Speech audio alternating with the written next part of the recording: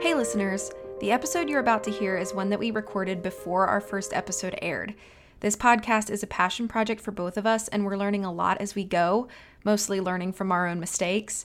Unfortunately, with this episode, we didn't have that opportunity because we hadn't yet heard our mistakes, so please excuse the imperfect audio quality, awkward pauses, excessive ums, and background acknowledgments. Editing can only correct so much, but we really appreciate you taking the time to listen and grow with us, and we'll be doing our best to improve in future episodes.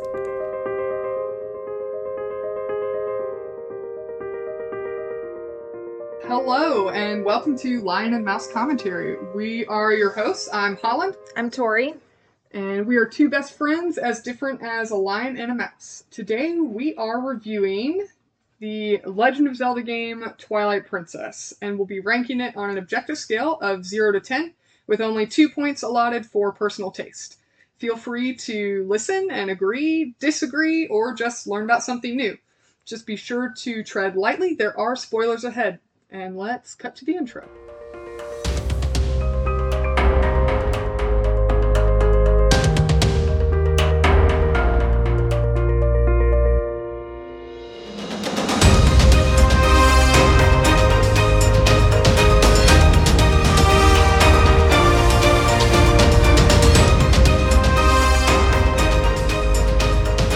So for our new listeners, we're going to be breaking down the scoring system by category. Out of possible 10 points, we'll break down the categories as we go, but the full breakdown is also available on our socials and at our website, lionandmousepodcast.com. So let's get started. Alright, Legend of Zelda, Twilight Princess. I am a personal fan of this. This is a game that I have personally played, and Tori has watched me play. Tori streams on twitch.tv/VBudky. Shameless plug.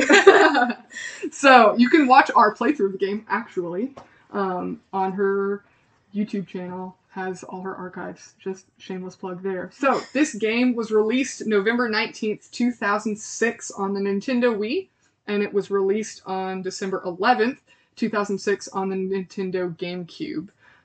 There's an HD remaster of this game, which was released March 4th, 2016 for the Nintendo Wii U. I cannot pronounce any of these names. I really apologize. It's directed by E.G. Aonuma. There you go. And produced by Shigeru Miyamoto. Yeah, the famous. So it is the 13th game released in the Legend of Zelda series. It's the second best-selling Zelda game, second only to Breath of the Wild as of March 2017. It sold 9.56 million copies. So, and that was in 2017, so who knows how much it sold now. Probably I would assume since then there's been quite a few more. Yeah. So I wrote this little synopsis, so I hope it's a decent summary. I did not pull this from the Wikipedia page. So Link is our hero living in a small village in Hyrule whose home and the entire world is in danger of being engulfed by the Twilight realm. When Link enters the Twilight, he turns into a wolf and has to fight various monsters, complete dungeons, gather Tears of Light and other items to restore the world and its inhabitants to their previous forms. He's joined on his adventures by a mysterious imp named Midna, who is from the Twilight Realm and wants to help Link stop Zant, who is the villain of this saga. Zant is perpetuating the spread of Twilight and its accompanying dangers to subdue and rule Hyrule. So that's kind of a general synopsis. If you don't want any spoilers, stop listening now. Go to our website, find the link so you can get your own copy of the game, and then come back and listen once you've experienced it. If you don't care about spoilers, we're going to be reviewing the games. Tori is going to kick us off with our first category. So the first category for a total of up to 2 points is for character, story, and world. So this includes anything as far as pacing, believability, plot holes, even characters, character design, anything in that regard. So all of the world building kind of sits right in here. So for this, out of 2 points, I'm giving it 1.5 points. Okay. So as far as character designs go, this is my favorite iteration of Zelda in all of the series. at least of the games that I have decent exposure to. I'm not as big of a Zelda fan as Holland is, and that's okay. It's just kind of one of those games that I find a lot more enjoyable to watch than play. I have a tendency to get very stressed out for any sort of like action like based games. But as far as designs go, I think this game has some of the best in the series. Like I said, my favorite character design for Zelda.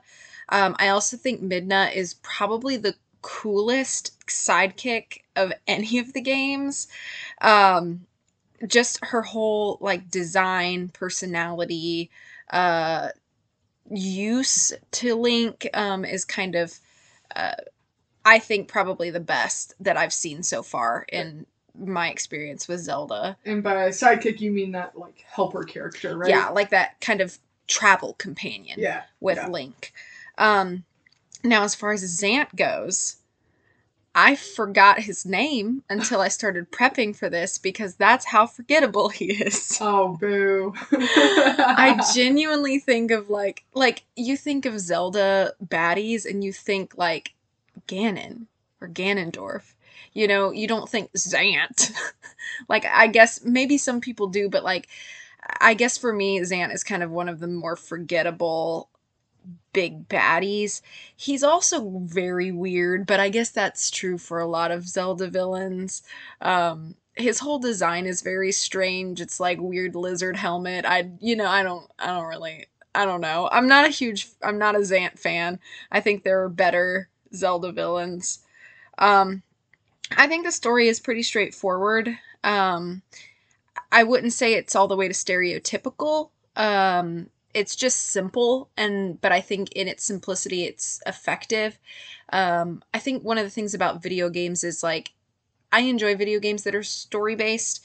I prefer my games to be story-based, actually, but when you're talking about a video game, you're not putting all of your eggs into the story basket. There's a lot of elements that goes into making a video game enjoyable. And while story may hold a lot of weight for me, it doesn't hold as much weight as obviously like a movie or a book would. So I don't think it's a bad thing that I don't find the story complicated or complex. I don't think it's boring. It's in its simplicity. I just think like it has a very clear like beginning, middle, point of no return, resolution. And there's not a lot of deviation from that. And I think that's okay. However, if we want to talk about critiques, my point 5 that I removed from this category is because of dang Colin. He's the worst character. Stupid crybaby wimpy weenie who I cannot stand. And every time I go back to watch a clip of this game or whatever, I just remember my rage for Colin. He's the worst, and I cannot stand him, and I'm sorry if any of you out there are big Colin fans, but I cannot. He annoys me so much. I think he does nothing for the story. He's just like a plot device, really. And his haircut. Sorry. Am I being too mean to Colin? No. Okay. I think Colin deserves all meanness that he gets. Okay. I can't stand him either, so. I do think being Wolf Link is one of the coolest things that the series has done. It's very, I don't know, there's just something kind of like refreshing about it. In a lot of games, you have Epona, and Epona's in this game too. But I think it's kind of neat to like get 4 legs of your own and kind of navigate in that way, and how that sort of ties in with the whole story. It's not like an arbitrary choice, I don't think, which is nice. I have also one little note about like a side questy thing, and I think it's so ridiculous. What is this sumo wrestling? What is that whole scene? It's like, you get to this guy and he's like, you gotta wrestle me out of the circle, and then it's like, he's a Goron. Yeah, but no, he's not. He's a dude. That's the mayor of the village. Yeah, but like I don't understand. I guess I'm not understanding. Like, I don't know. The whole scene seems very awkward to me. Well, yeah, it's because you're gonna do the Goron, so he's got to teach you how to do it so you can beat the Gorons. I guess even with the Gorons, I feel like it's so odd and like strange, and you have like little tiny Link shirtless wrestling these massive creature things and men, and it's like I don't know. I feel like it's just an odd choice for like a tutorial / side task to complete your quest. Of all of the things that they could have chosen, I would have rather had Link like carry large boulders through a maze timed and whatever. I don't know. I'm not a fan of sumo wrestling, and it's uncomfortable to watch. So you think it's cringy? Yeah, it's a little cringy. Gotcha. I think it's a little cringy. So I have two very big. So Colin and sumo wrestling are like my two big critiques. Yeah. And that's why it's 1.5 points out of 2. But I think everything else is very effective. It's very concise. I really like Zelda. I really like Midna. About Zant, he's just forgettable. It's not that I dislike him. I just think he's very forgettable. And then, of course, Wolf Link. It's nice. Yeah. What about you?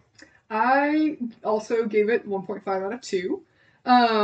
So one of the things that I think is a very common critique of this game is that the intro of the game is so long.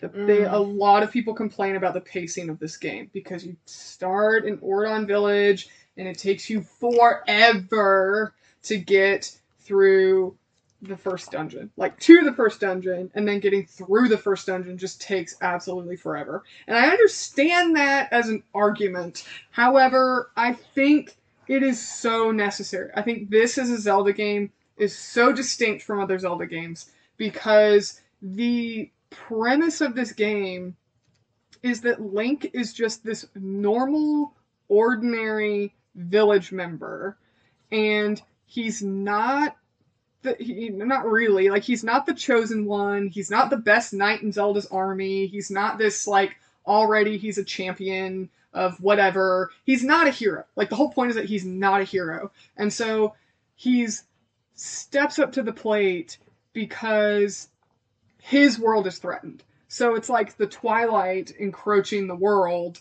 and taking over Hyrule is like, that's affects Link personally.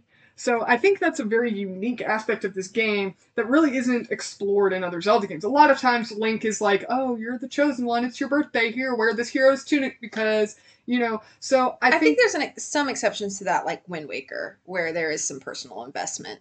Well, I think there's always personal investment, but it's never, well, I wouldn't say never, but a lot of the way that Zelda games have kind of developed over time, or a lot of the kind of plot setup is always like Link's a guard, and he's already a warrior when he starts the game.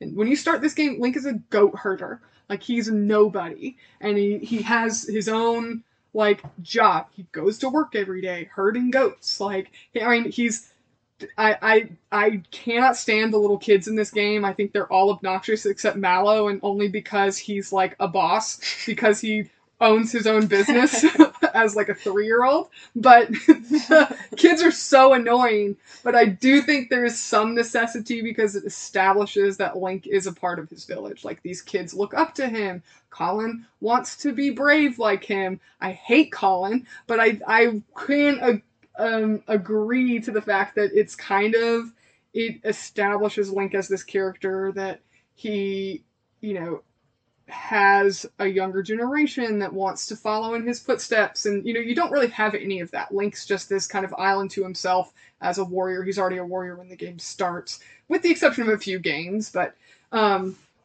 I think that the threat is affecting his world. Like, Link goes into this world and he sees villagers in the Twilight that have turned into ghosts, and he sees how this threat is affecting ordinary people. It's not this threat affecting this far off land that he has to go fight this far off villain. It's the threat is affecting his own land and his own hometown, and he's having to, fight against something that's invaded his territory, not something that's just kind of this far off island or this far off dungeon that he has to go, take care of because the goddess chose him. Like, it's kind of a more intimate feel for a Zelda game.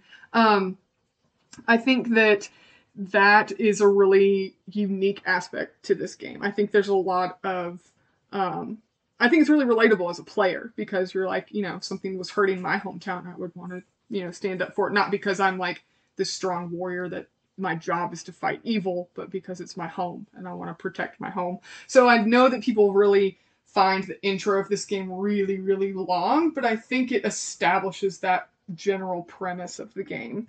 Midna, I agree. I think Midna is one of the best characters. She's one of my favorite characters. I think Wolf Link as a character is just really, really exceptional as a character. It's so unique giving Link this other form that has different, uses and dynamics, and the way that Wolf Link can interact with Midna is different than the way human Link can interact with Midna. I think that's really good story building and world building.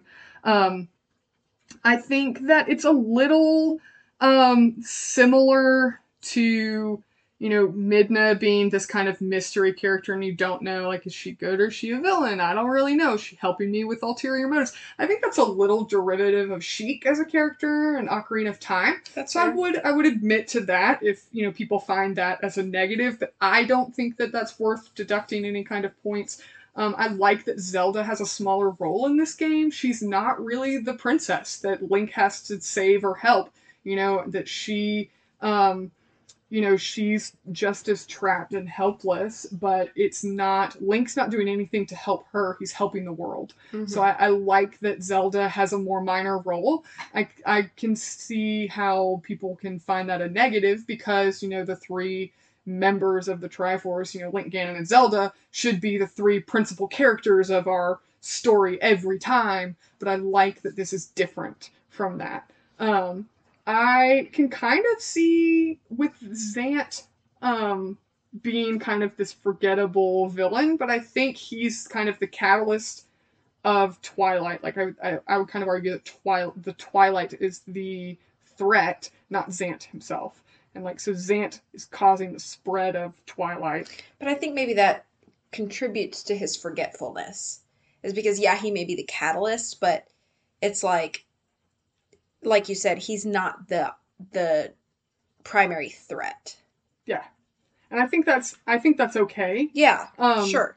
But one thing I do think is really, I like that Zant is the primary villain versus, at least for the majority of the game, Zant is the primary villain, and you don't even really hear about Ganon or even see Ganon as a villain. And I like that Zant is the primary villain because the concept of the game is that Ganon was, chained, enslaved, and sealed into the Twilight realm. Mm-hmm. And it's one of the few times where it's most of the Zelda games, it's oh, well, we stopped Ganon, let's just seal him in this, mystical, force field or underground or whatever, and then, oh gosh, he got too strong, he broke out, every time. It's do you guys not have a better method to, seal Ganon away?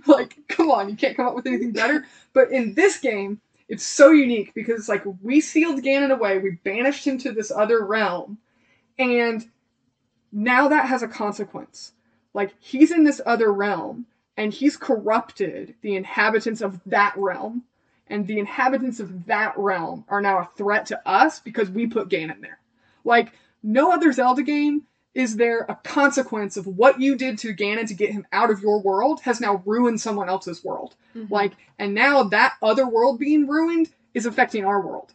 And so I think that's so different for a Zelda game because it's in your need to try and do good by getting rid of Ganon, you've affected a whole other world that you didn't even care about.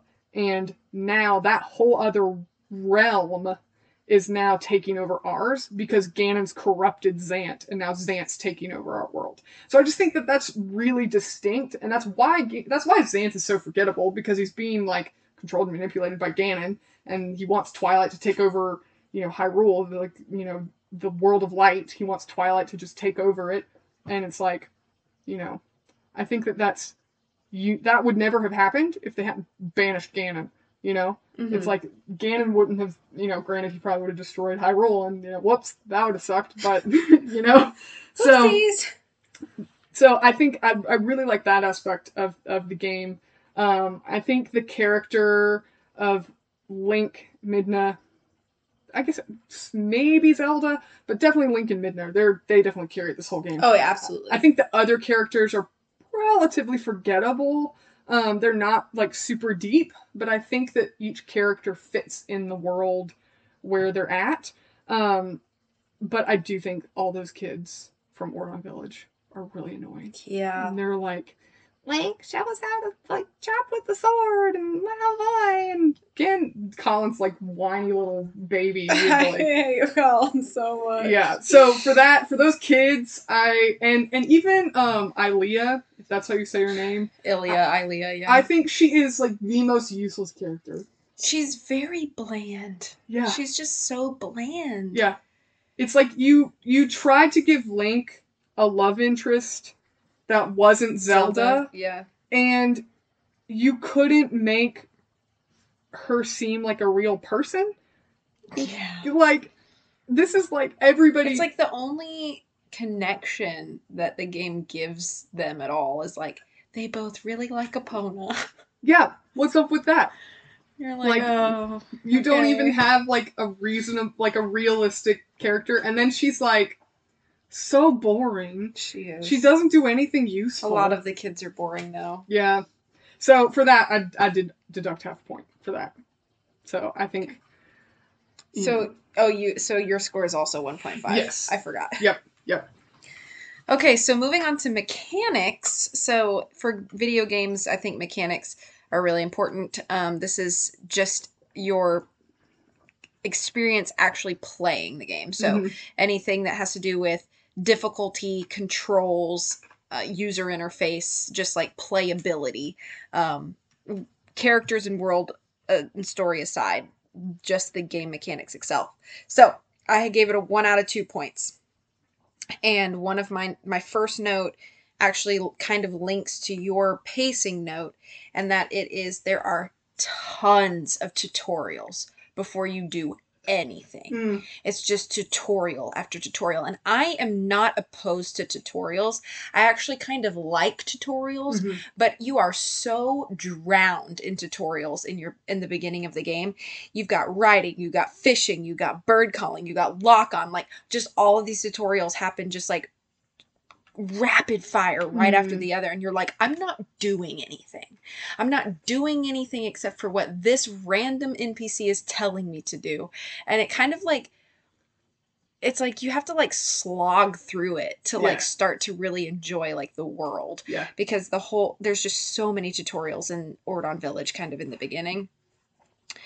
Another note that I have is that I've noticed that whenever you're on 4 legs, whether that's Wolf Link or Epona, turns become so clunky mechanically.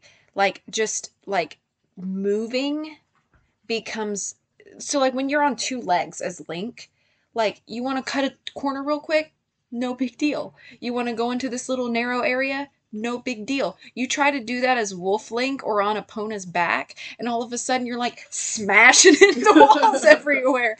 And you're like, I suddenly look drunk on 4 legs. And so I think that's a little bit of a critique, is just how like cumbersome it becomes when you're on 4 legs.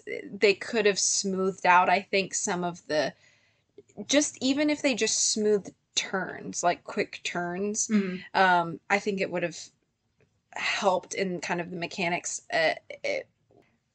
my biggest example is, again, at the very beginning of the game when you're kind of being given a riding tutorial on Epona, and you have to go through the little pathway to the village, and it's just like rock wall, and like I've seen so many people on like YouTube and stuff just like crash, crash, crash, and you're like, dang.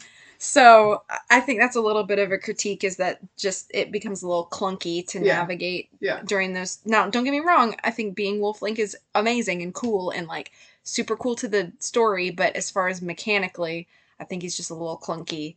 And some of these bosses are cumbersome.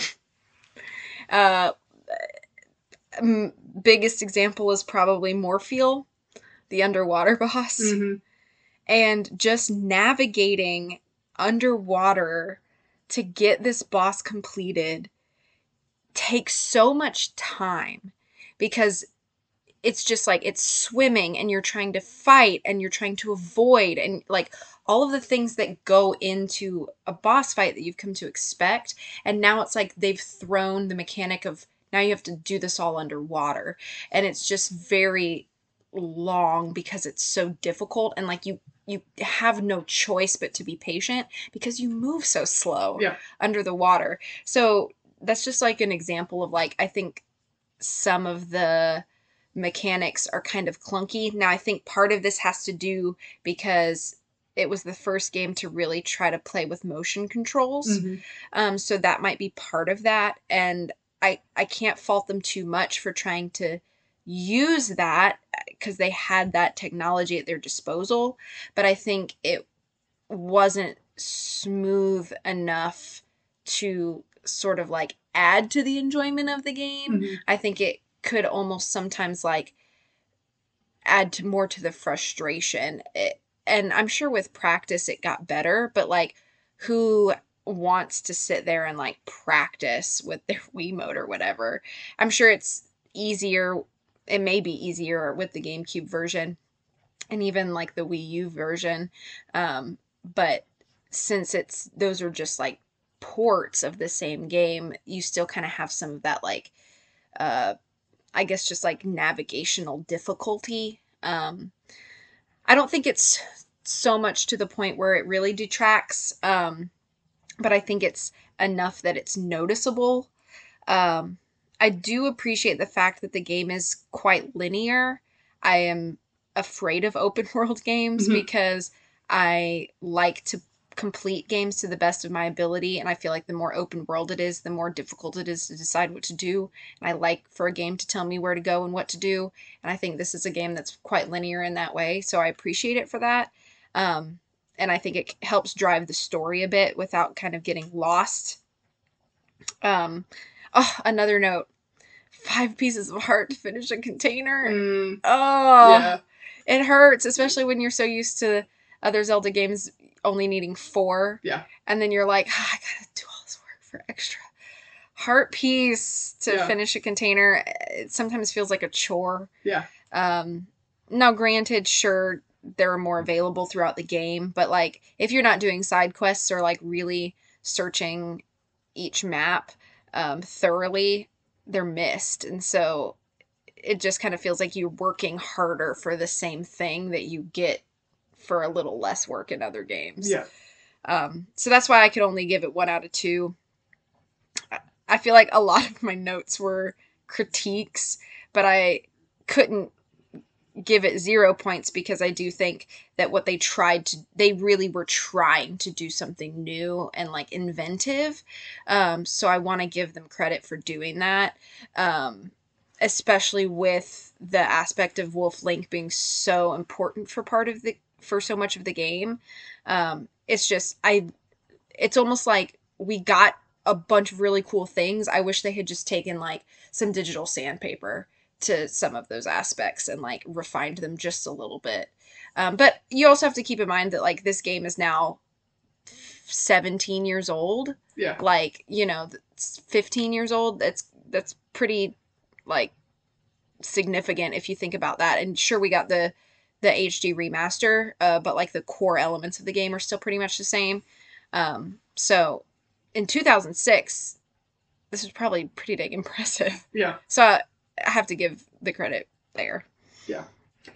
So for mechanics, for me, I actually would have to disagree with you a lot. Okay. On that. All right. Here we go. I think I think motion controls. I think Zelda games were like born to have motion controls. I think that this game is one of the few that does it really well.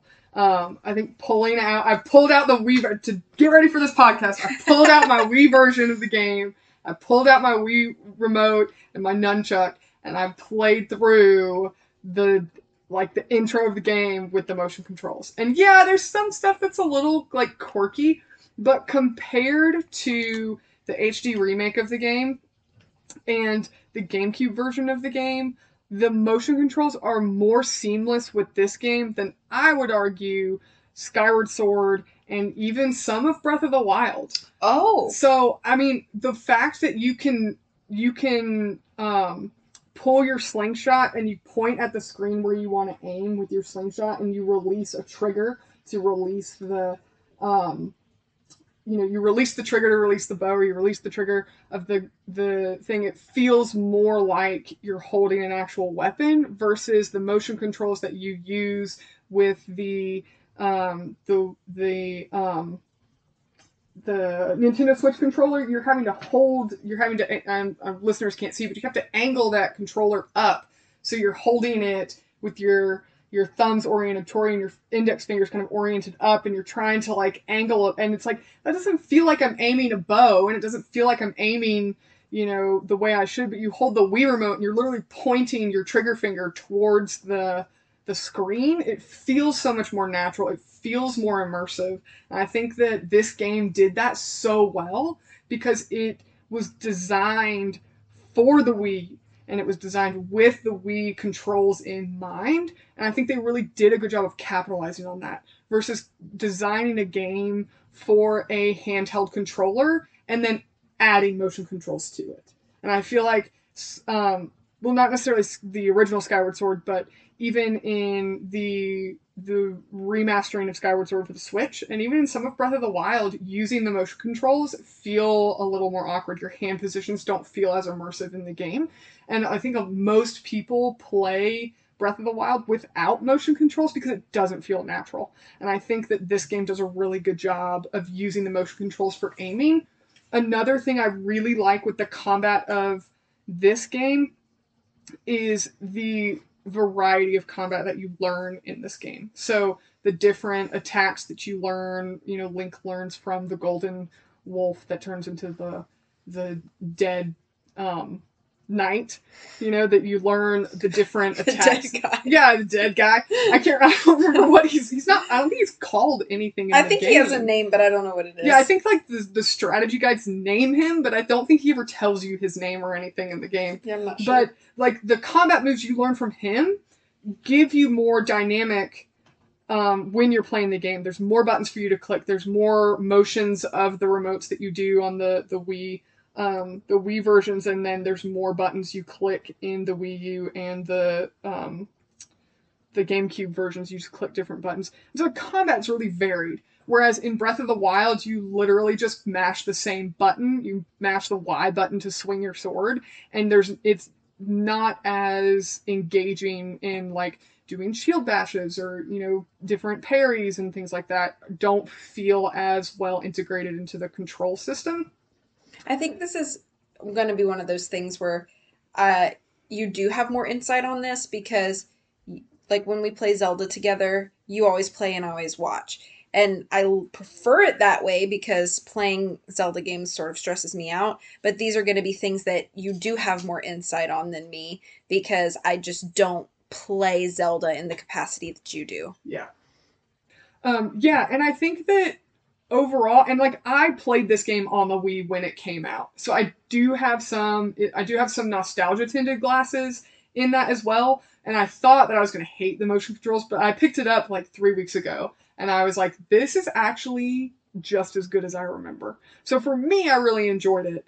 And I think that it fits that game so well in ways that you think that like, oh, motion controls just get better. Skyward Sword's notorious for being horrible with the motion controls. And Breath of the Wild really isn't anything stellar with their motion controls either. So I think that overall, this is the best iteration of a Zelda game that utilizes and capitalizes on motion controls in the Wii version.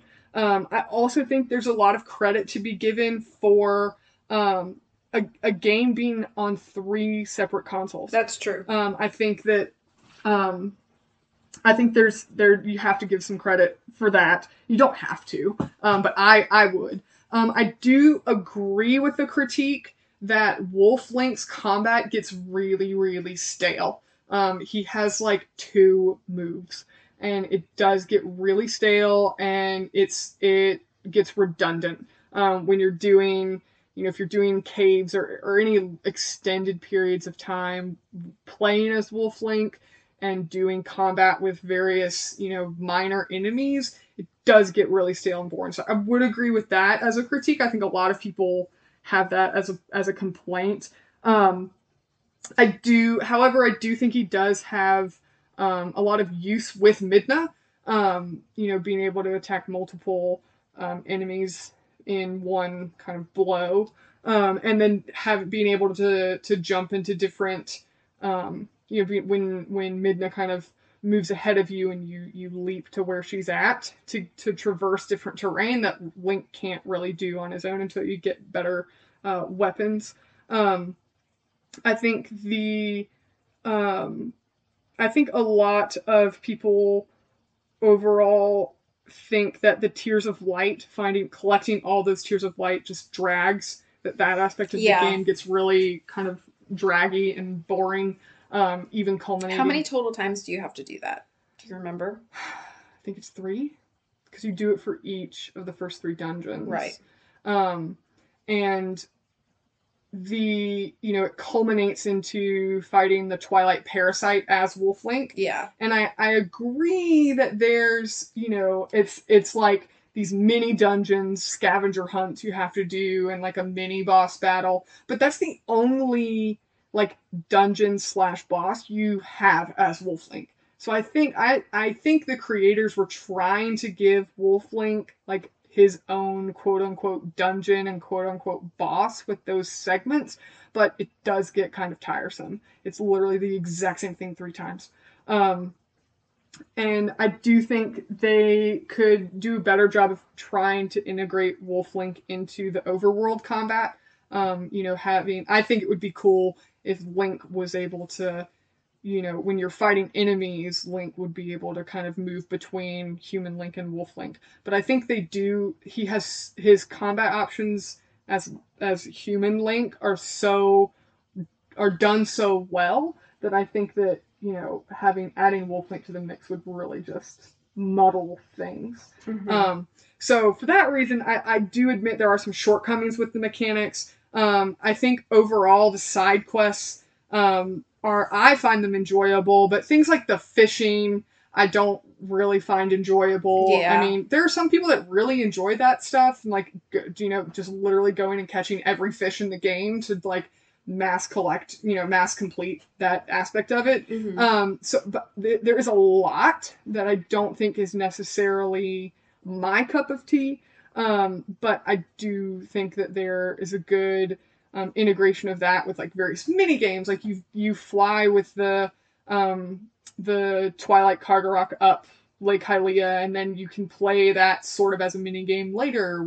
So I think that having you complete something and then you can go back and do it again as a sort of mini game, but it's completely optional. I kind of like that aspect of it. Yeah, I never like when a game forces you to do something the same way multiple times. Like, I'm like, it feels like a chore after like time 2. Yeah.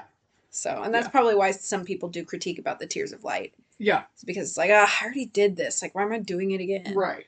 So. And there's not anything that's really, it's not like you've learned a new like skill or attack to complete it the second time.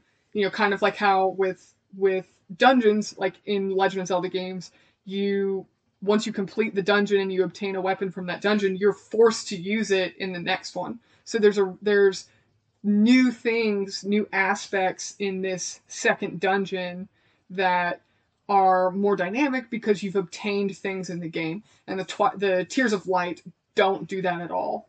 So, Yeah. yeah. So I think overall, I like the mechanics of this game. I think that they're done really well. What but, score did you give? Did you so 1.5. Okay. 2. I can't remember if you said that before. Yeah. Okay, for aesthetics, so this is kind of similar to our movie ranking if you listen to our Super 8 episode, where aesthetics deals with anything that has to do with visuals, sound, um, character customization, anything in that regard. So I gave this one 2 out of 2 because I think it is one of the best, coolest looking Zelda worlds that we've gotten. But I do have some notes about them. A lot of the cutscenes are very cinematic, and I think that that's a positive. They're very movie-like. They experiment a lot with like angles, different frames, and I think that it adds to the storytelling. But I put it in aesthetics because it is you don't sometimes I think you don't expect things quite so cinematic from like a Nintendo game. I think that's something that doesn't immediately come to mind, but I think in this game specifically, it does use a lot of cinematic takes, and I really like that. I look forward to the cutscenes. Some people are like, oh, a game cutscene, I'll run to the bathroom or whatever. But those are like my favorite parts, especially when done really well. And I think this game does cutscenes really well, and they are very movie like. There's a they use a lighting effect. I don't know if it's necessarily an effect, but there's like a lighting effect that's used often in this game, and it does help for the overall mood. They also do kind of like a foggy look often in this game, and it does add to the overall mood, but there's little variation in this. And I think it can at times become a little bit boring because it's like, okay, we've got kind of the foggy dreamy look again and again and again and again. And so it's a little repetitive. Um, it's hard. I'm really torn on it because I want some more variation in like color palette and like lighting and things like that. And I know the whole game sort of deals with like dark against light, but this misty effect on so many of the cutscenes sort of like kills it. I almost would have rather them had very stark shadows against the light instead of this weird like vague almost dreamy like sequence so often. um so that's just maybe a personal preference, but I think I would have just preferred a little bit more variation, I guess, in that. But the soundtrack of this game is probably one of the best as far as like the Zelda series goes. Um, I think it's one of those soundtracks, and I think Zelda music is great at this in general, where it's like one of those soundtracks where it's just like you can put it on no matter what you're doing, and it just kind of like fills the space in like a very pleasing way. And I think good video game music, no matter what the game is, should do this. Video game music is designed to fill the sound without being distracting. And it should still be pleasant or add to whatever you're doing. So, like, fight music is obviously going to be different than your starting hometown music. But both of those tracks should serve and further the storytelling of that given moment. Whether or not you're doing a side quest or just letting your game sit while you go pop some popcorn or whatever, like it should all add to without being distracting. And I think this soundtrack just super excels at that. Um, it Another note that I've noticed kind of while rewatching bits of this game to prepare is that I do think that, and again, I'm not as well versed in Zelda, but I do understand a bit of the Zelda timeline. And I think that this game fits aesthetically where it falls in the timeline, which is right after Majora's Mask.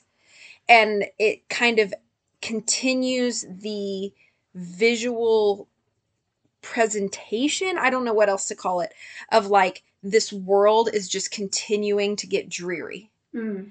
And that's something that I think stems from Majora's Mask really well and starts there. and you just kind of see the progression happening in that world. And I think it's very effective in that way.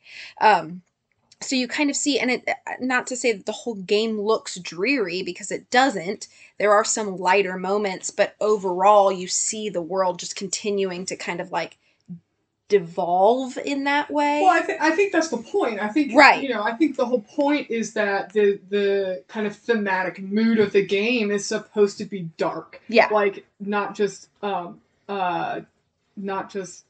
like visually, but it's supposed to feel dark. It's supposed to feel like this like corruption and evil is spreading throughout the world. So I would agree that I think that is the goal, is that it's supposed to feel dreary and depressing and ominous. Which I think would be effective even if just the game is in its own context.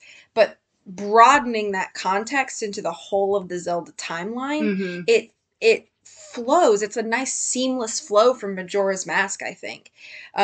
It's not like you've got that branch of the timeline there and it feels too different from Majora's Mask. Yeah. Like, it's obviously distinct enough to be its own thing, but it's still, there's a correlation there that I think is very satisfying. So, yeah, those are my aesthetic notes. Yeah, so so you gave it 2 out of 2? Mm-hmm. Yeah, I also gave it 2 out of 2. Especially considering at the time of release, when this game was released, like, I think a lot of critiques of Nintendo in, the early 2000s, early to mid 2000s, was that their games looked like children's games. And I think this is the first game that looked like a game that wanted to be taken seriously the way that Sony and Xbox games are taken seriously by quote unquote serious gamers. And like, you and I are both really big Nintendo like fans, but arguably the Sony games and Xbox games, Microsoft games tend to have those high quality graphics, those photorealistic characters, the really HD realism was not something Nintendo was known for. And I think that this game kind of put them on the map of like, we're able to be taken seriously. I think that it really has that that kind of dark fantasy look to it, which is something I think everybody wanted in a Zelda game. I would argue just real quick that like there are other Nintendo franchises that do this and do it well, but they're not as notable as the Zelda series is. For example, Metroid. I think That's true. Metroid is a well-known, well-loved Nintendo franchise that did accomplish this.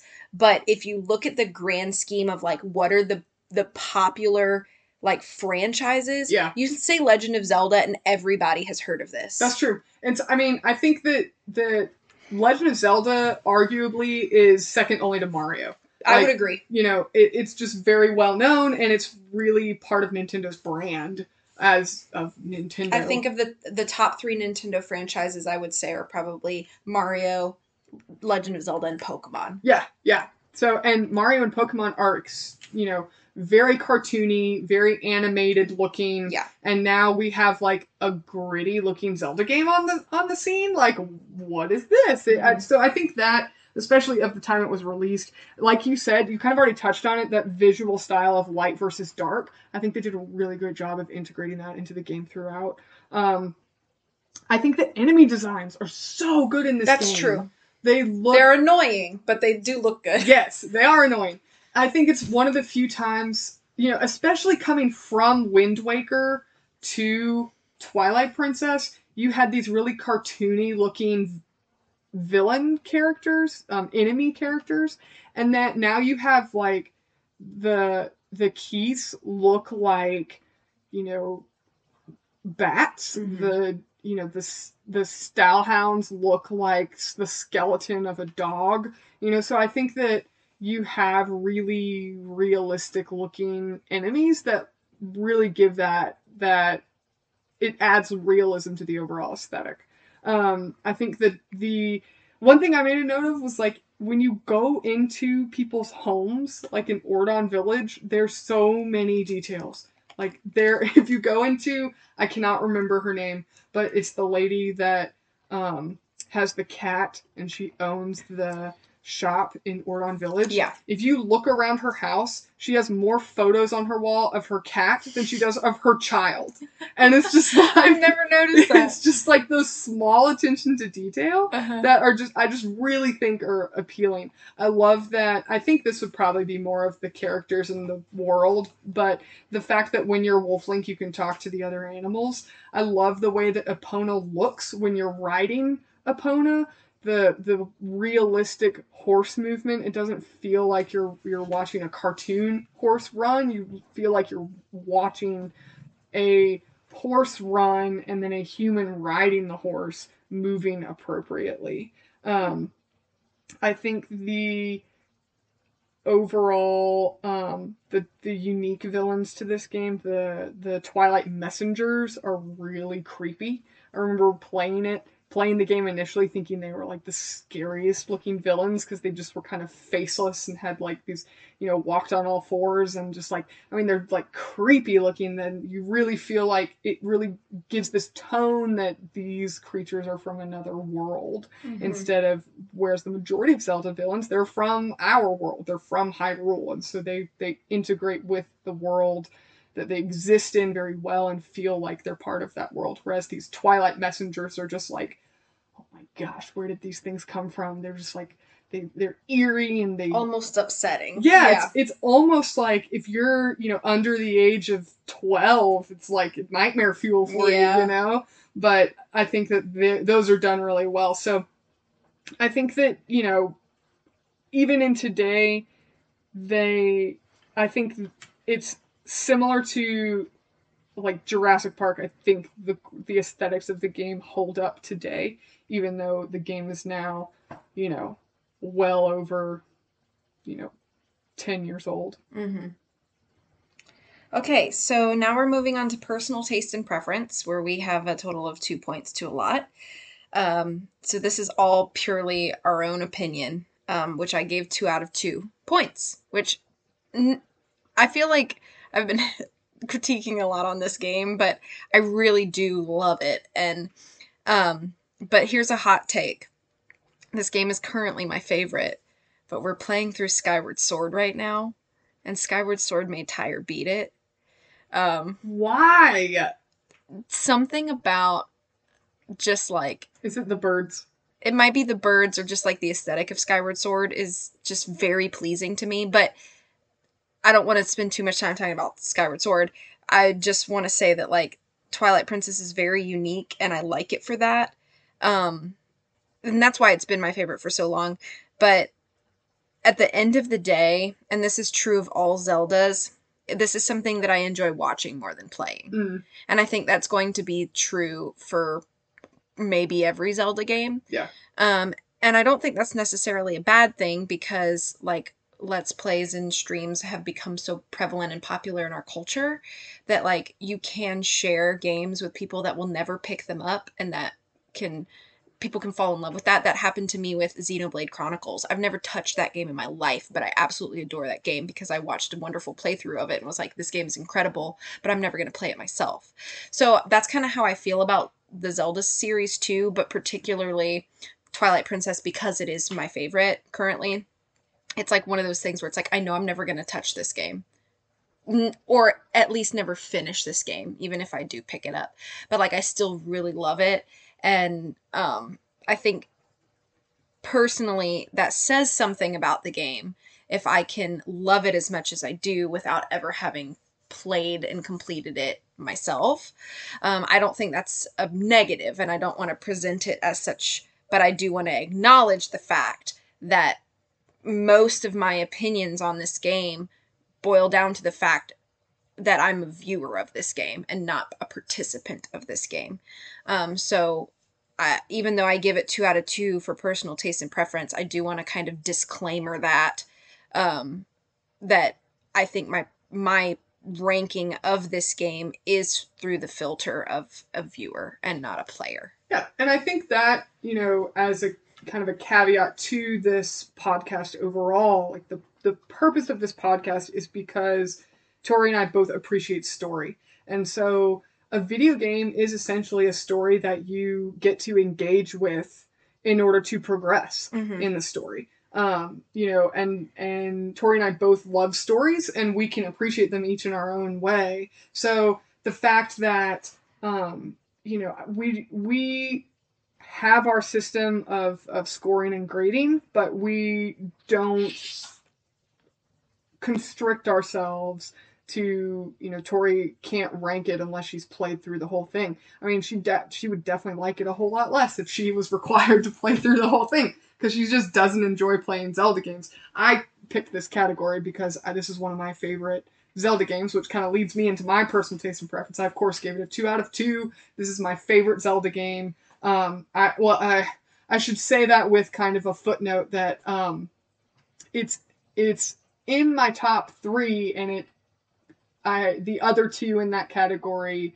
kind of fight. They all 3 compete for my top, but I think overall I would say this is my favorite game, my favorite Zelda game. Do you want to mention the other 2 in your 3? No. They can listen to future episodes for that. Okay. But I do really enjoy this game. I already mentioned your riding opponent I absolutely fell in love with that. Even as, when this game first came out, that was one of the things. I would literally just pick up the game and just ride Epona around Hyrule because the world felt so big and you could just ride all over the place and you could shoot your bow with the motion controls and just point at the screen to aim, and it was so enjoyable. It felt like you were living in that world. It was so immersive.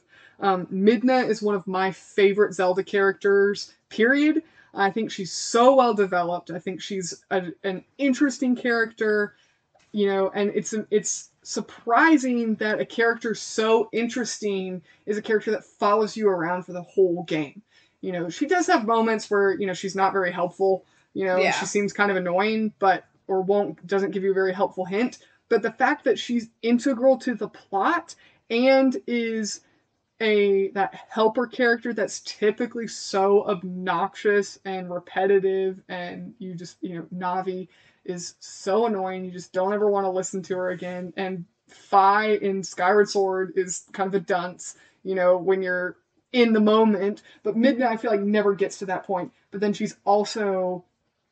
you could argue, I wouldn't necessarily argue this, but you could argue she's the most important character in the game. Oh, I absolutely think she is. So, and to have her be that well developed, and then you slowly try and figure out, like, what are her motives? What is she really after? What is she looking for? Why does she want to help me? Why does she want me to help her? And so it has this level of mystery, which I think fits the appeal of the game really well. Wolf Link also...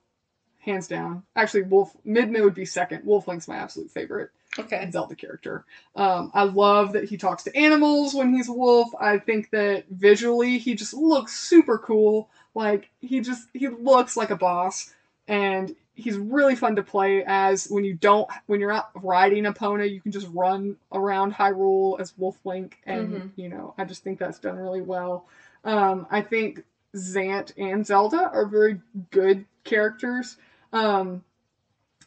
Even though, Zelda is a minor character, I think she's really interesting, and visually she's really appealing too. I do enjoy the side quests in this game as well. I love finding all the post souls. I like that bugs. Yeah, catching the bugs in this game is way easier than catching them in Skyward Sword. Catching the bugs and getting rupees for that, and just, it's all just really the small things in the game I think are just as enjoyable as the big things in the game. I know with, in discussing this video game, we didn't really touch on a lot of specifics, like specific dungeons or specific weapons or specific enemies. It's a lot. We would probably have to talk for There's about so many 4 hours. But I really enjoy the claw shot in this game. There really aren't a lot of dungeons that I don't like in this game, whereas a lot of dungeons I'm like, if I have to, water dungeons in Zelda for me are just so hard. After changing water levels and stuff, they don't make you do that in this game, which I really appreciate because I find that so annoying. So definitely 2 out of 2 for me as well.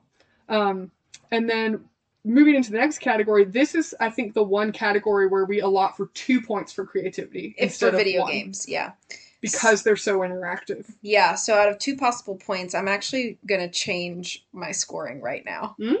So I originally had only put 1 point out of 2, but I think I'm going to put 1.5 out of 2. Oh, really? Because you convinced me. Really? So obviously, Wolf Link is brand new for the series, and I think it's a very creative choice. I think that it's something that we haven't really seen before from the series. I think it was, as far as like the Zelda series goes, I think Wolf Link was kind of a groundbreaking thing. This whole like shape-shifting thing that your protagonist does, like what? Like this is new, like brand new.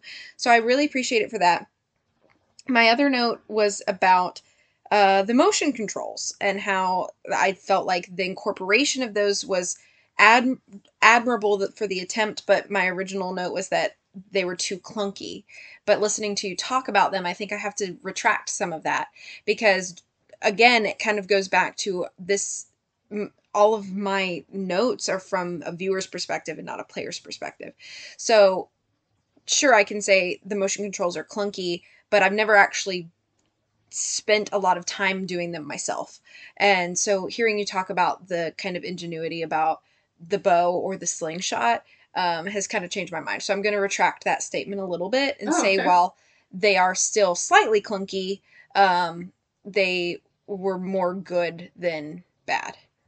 Okay. So, yeah. So it is going to affect my score by 0.5 point. Yeah. All right. That's cool. I give it 2 out of 2. I am a little more biased than Tori, I think, but I do think 2 out of 2 is validated. I think kind of I already harped on the Wii controls. One of the few games that fully utilize the Wii motion controls. I mean, other games have kind of thrown them in as an afterthought, but this one really was built around those motion controls. Also, the fact that the Wii version of the game, the map of the Wii version of the game is a mirrored version of the GameCube and the HD remake. So if you have both games, I don't know who did when the game came out because it was expensive. Didn't they do that because Link is usually left-handed? Yes. And then, but they knew that the majority of players were going to be right-handed, so they changed it. They mirrored it for the Wii version for the motion control. Yes. I think that is pretty. That's creative. Just pretty ingenious. Link has always been left-handed in every Zelda game, as far as I know. Don't quote me on that. But yeah, so the entire map is mirrored. So you get a completely different experience. The walkthroughs are flipped. Like, everything's completely different based on which version of the game you're playing. I just think that's just really cool.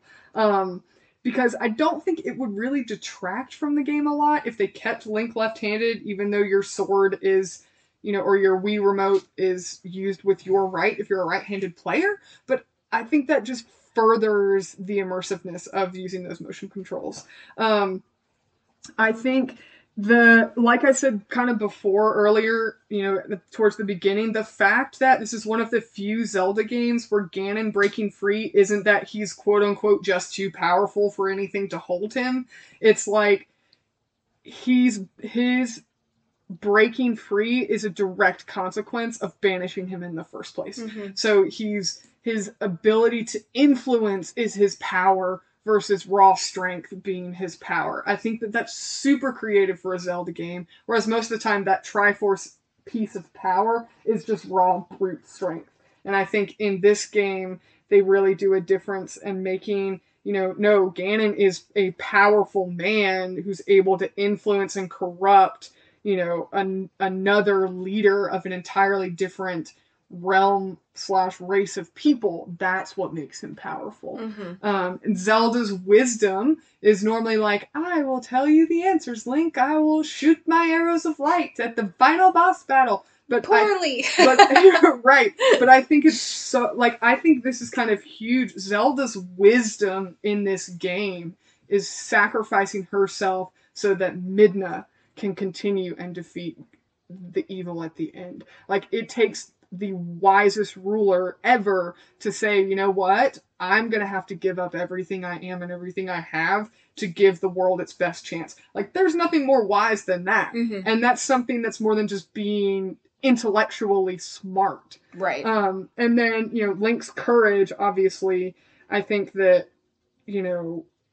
I think they show that Link's courage is an inspiration for his village and his people, and unfortunately they use Colin as kind of the catalyst to do that, and I don't like Colin, but I think they're showing that Link's courage is more than just him being willing to rush into battle, but it's his courage setting an example for other people. And I think there's a level of depth to that that's really unique to a Zelda game.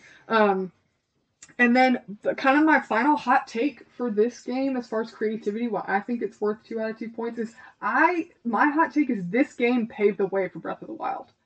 Breath of the Wild is the number one selling Legend of Zelda game, and I don't think it would have existed without this game.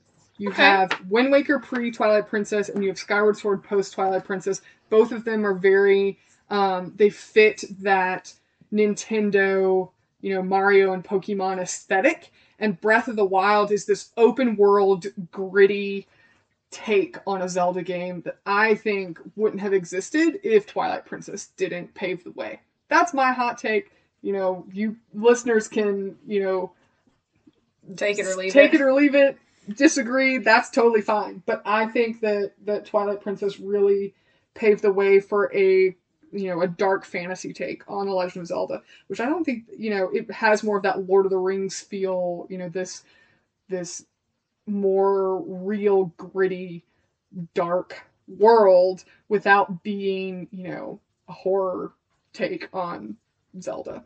So that, of my ranking, Legend of Zelda Twilight Princess total out of 10 possible points, I gave it 9 out of 10 points. And with my quick change, that puts me at 8 out of 10 points. All right. So we are going to finish up with some lightning round questions. So since I picked this topic, I picked the lightning round questions, and I will ask them to Tori. So, favorite dungeon? Hands down, Snow Peak Ruins. Oh my gosh. The Yeti! I love them! And making soup. Yeah, the soup is fun. Yeah. I think my favorite dungeon is probably... it's hard. I think I really enjoy all of them. I think if I have to pick one right now, I think I might have to say Arbiter's Ground. Like, I like being able to... because you use the spinner in that dungeon, and I believe you use the claw shot pretty well in that too. So I enjoy that game. I think it's really, or that dungeon per se. Favorite weapon? I think the claw shot is pretty cool. I don't want to copy you, but I think the claw shot just in general is pretty cool. Although I also kind of like the Gale Boomerang. Gale Boomerang is pretty neat. It's a classic. So I think it would be between one of those two. Yeah, I think I would say the double claw shot, because you get to basically be Spider-Man. I forgot about the double. I mean, what's cooler than that? That's pretty cool. But I do think the Gale Boomerang is also a really good take on a classic boomerang weapon. Favorite soundtrack? It might be the Castletown theme. That's a good one. I think that one's pretty classic. It feels very grand. Yeah. Without being busy. Yeah. Which I think is nice. Yeah. So yeah, I think I would say the Castletown theme. Yeah. It's not necessarily one I would listen to repeatedly, but I really, really like the soundtrack for Hyrule at Night. I think it's eerie. It's quiet enough because it's nighttime, but it's eerie because it's Twilight. That theme of the dark being bad for the world, and the twilight is, encroaching and oncoming. I just think it's like this soft, singing in the background. It's Yeah. like, it's kind of like mysterious. Where is that coming from? But I don't know. I just think it's just super eerie, and it's iconic enough that every time I hear it, I'm like, where have I heard this from? Oh, it's from Legend of Zelda. So. Okay. Yeah. Yeah. All right. Least favorite enemy, including bosses. I feel like mine is going to be silly, but I absolutely hate in all Zelda games Keys. I hate Keys so much. Yeah, you do. I just, they're terrible and I hate them. So Keys. It would still be Keys. Still be Keys. Yeah, absolutely. My least favorite boss. I think I would have to say Blizzetta, which is the Yeti's wife before you like break the Twilight that's cursing her, and she's gigantic, and you have to use the ball and chain in that dungeon. Gosh. I don't like using the ball and chain. I find it kind of cumbersome. But then also, I don't like her because then you have to snowboard against her, and she's so obnoxious, and I'm so bad at that, racing her on a little snowboard. So for that, I have to pick her. Oh, man. So, okay. Favorite side character? I don't know. Probably Mallow. Mallow? Yeah. I don't know. Or, yeah, I would say it's Mallow. Yeah. He's like the only one of the kids I like. Yeah. Which you mentioned that That's too. Fair. Yeah. I would hands down say the gold wolf that teaches you all your combat. Oh, yeah, he's cool. My favorite. He's just like the coolest dude. He's pretty cool. Yeah. All right. Next question. Where would you rather live? Castletown, Kakariko Village, Ordon Village, or Snow Peak? Castletown. Yeah? Yeah. Yeah. Everything right there. That's true. Everything you need right there. Yeah. I would say Snow Peak, but cold. That's true. I hate the cold. Yeah. I would probably say Ordon Village. Okay. I think I would say Ordon Village. I don't like any of the people in Ordon Village. But Kakariko Village is kind of deserty, and like Death Mountain's right there, and it's called Death Mountain, so, yeah. you know. It's a little sparse. Although, Kakariko Village has some pretty cool hot springs. That's cool. And Mellow Shop. Yeah, that's true too. But Barnes lives there, and he kind of creeps me out. Fair. So, alright, 7. Or, next question. Would you rather marry Zant or the Bulbin King? This is a silly question. It is a silly question. They're both pretty terrible. I'm not feeling any sparks with either.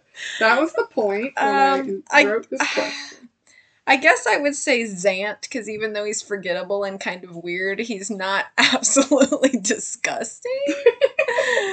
So I guess I'll pick Zant. I think I'd pick Zant too. I mean, he's pure evil though. I mean, the Bulbin King rides around on a cool boar thing, I guess. You could ride off into the sunset with him. Romantic. Mm. Alright, so last lightning round question. Which job would you rather have? You carry boats back up the Zora River for Iza's river ride. This is what the Zora does. Her little Zora accomplice. 2, maintain the Goron Hot Springs. Or 3, take care of Falby's chickens. I think I would choose to maintain the Goron Hot Springs. It's very spirited away. But also, I'm not a Zora, so carrying the boats back up the river would be the worst thing. You don't think you could swim all the way back up the river? No! No? Not all day. Up river? You can't swim not up all day river? dragging a boat. Are you kidding me? No, I would take care of the hot springs. Yeah, I think I would do that too. Mostly because I don't like Falby. It's kind of weird. Chickens have large talons. The chickens have large talons. Oh boy. Gosh. Okay. Well, any final thoughts? No, I covered everything that I want to talk about. Yeah, I think we've covered everything. So, alrighty. Well, thank you guys for joining us on this episode. We look forward to having you back next time. You can follow us on our social medias. We have Twitter and Instagram at Lion and Mouse Podcast. You can also get to our website, read up on our reviews, also find some templates of our scoring systems if you want to try it for yourself. Our website is lionandmousepodcast.com, and you will find all of our rankings broken down. We also have on our website a suggestion box where you can tell us what you want us to review next. And until next time, enjoy your own art and media, and we will see you in the next episode. Bye-bye.